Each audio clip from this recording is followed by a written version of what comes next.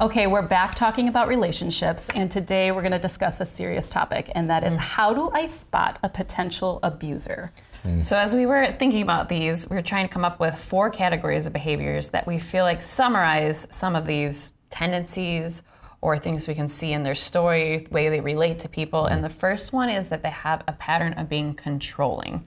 And so whether that is that they're jealous about how you're spending your time, or who you're talking to, or what you're wearing. And it just kind of has like this overall sense of paranoia that they are telling you things about yourself that you're like, that's not true, right? And they're like reading things into things, a sense of possessiveness.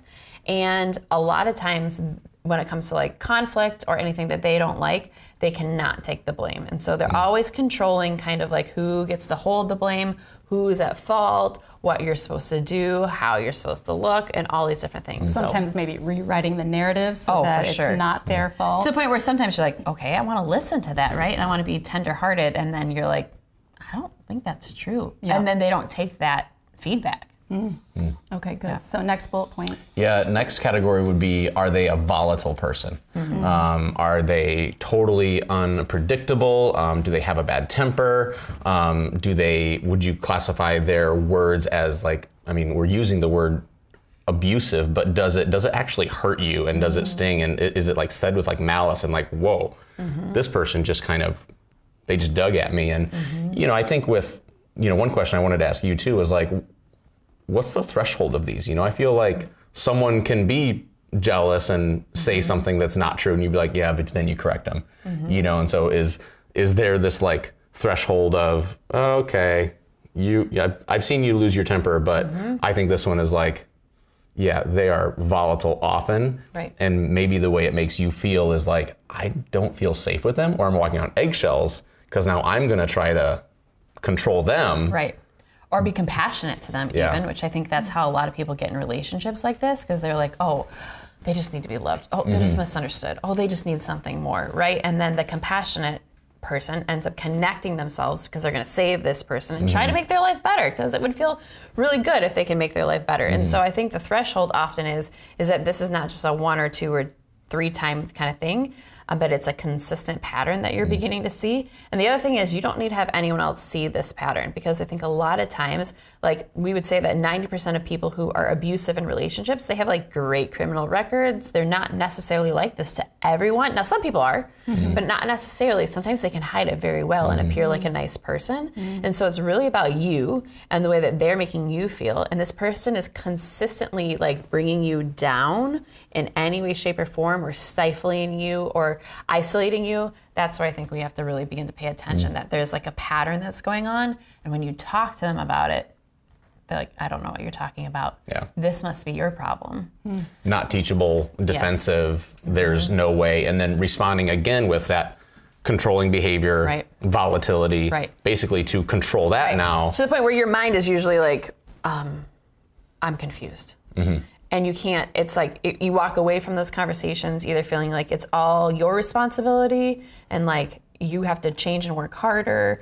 When you walk away from a conflict resolution, more often than not, it should feel like we at least have a 50-50 understanding and both people were tender and owning what they could. And so I think that that's like a big part of it. I think another thing in terms of the categories is that you find that they're very rigid. And so that's kind of what we just described in looking at that conflict resolution, but they're not flexible. If you need something to shift, if you're like, hey, listen, I can't meet you here today. They're like, why? Why not? And everything feels like you have like assaulted them when you're really not. And you begin to have this kind of like persona that you're like, oh my goodness, I can't make a decision. They're very clear at what pleases me, what doesn't please me, and you're constantly feeling like you're letting them down.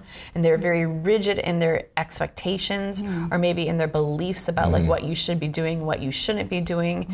And I think a lot of times too, they try to control the finances, how you're going to spend the money, where you're going to go to school, what class you should take. Well, you shouldn't be talking to that person. Why would you get that dog? Why would you paint your wall that color? And everything just becomes a thing, and they're not like building your voice and like loving your opinion, which is I think a sign of a healthy relationship. When you're in a healthy relationship, they're like, oh, what do you think? What do you like? Tell me more about that, right? And they're there to like support like the story that's coming from you, and in this kind of, they're just like, it's all about them, and it's very stifling. That's really good. So it's a potential abuser if, what's the next bullet point?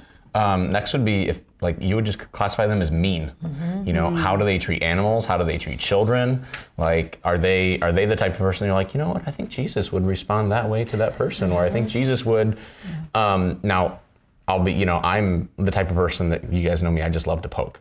Like, if I see, you know, an opportunity, I'll poke, but it's usually because I want to jest.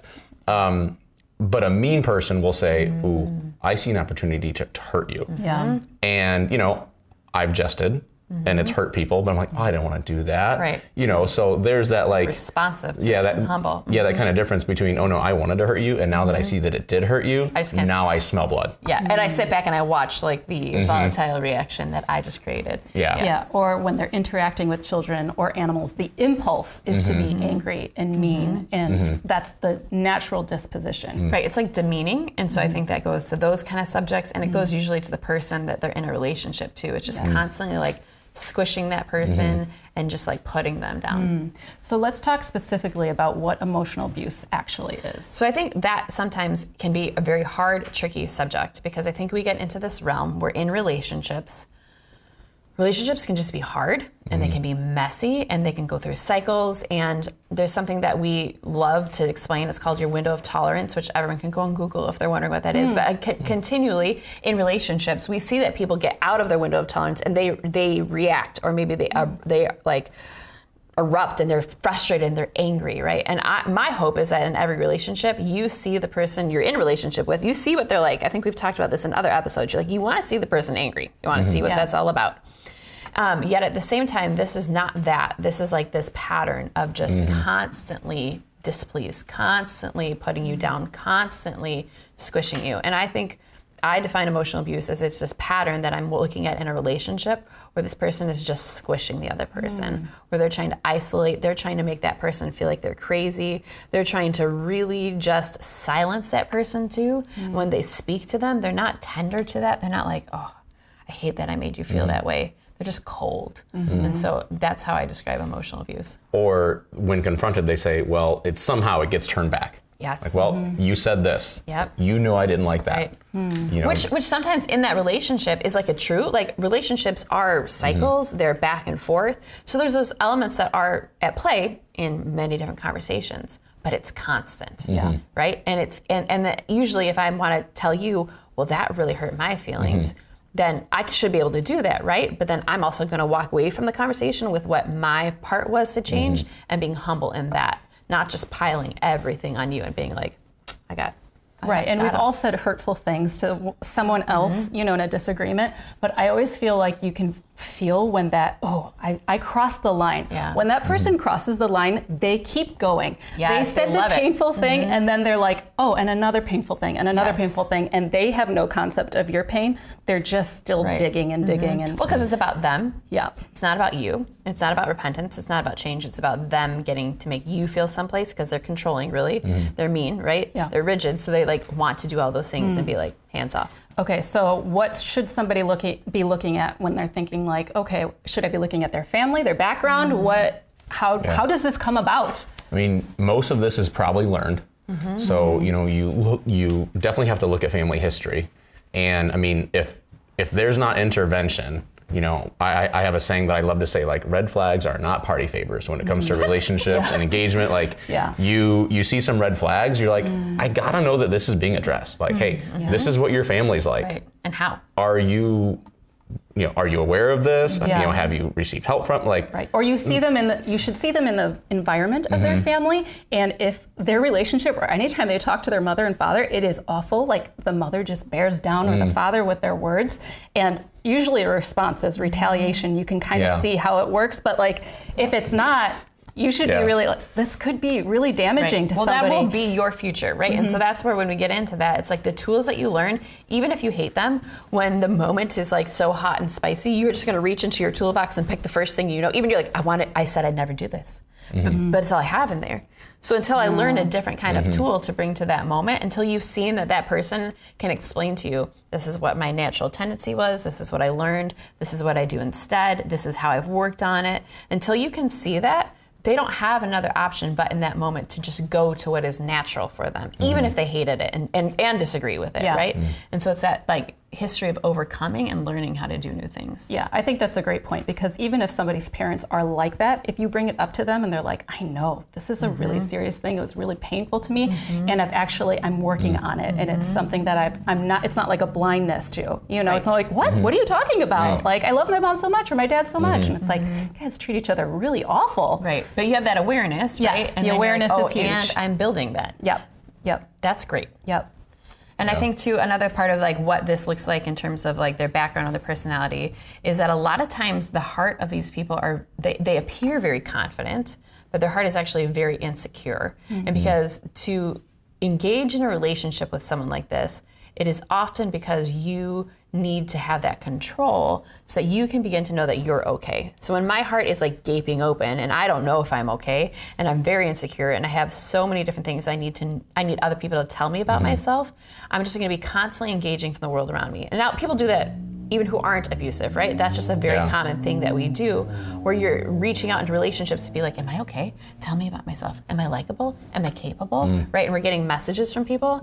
But an abuser's heart oftentimes has been so wounded at some point in their story, whether it's from their family or maybe it's something that just happened to the side, that they're looking to control these situations to get information back about themselves to be able to be like, okay, I'm okay. I can make them do what I want. It feels very good to have the power to make this situation go the direction I want it to go.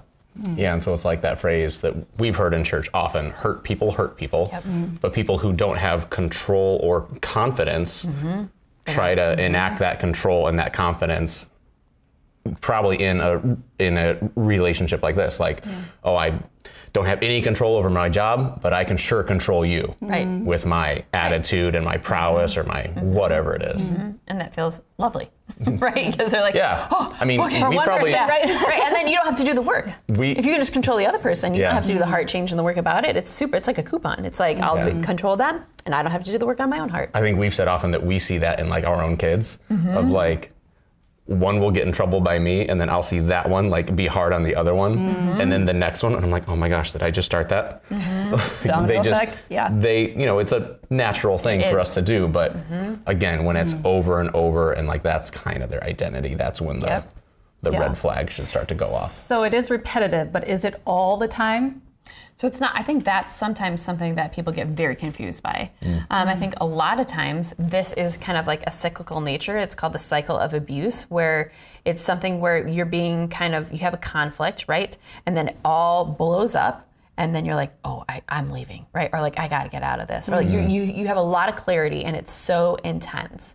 But usually abusers typically are also fantastic at reconciliation, and then they're fantastic at creating an environment of calm. And it's not that it's necessarily, it's not, for some people it's pure manipulation. For some people it's actually authentic. They actually want this.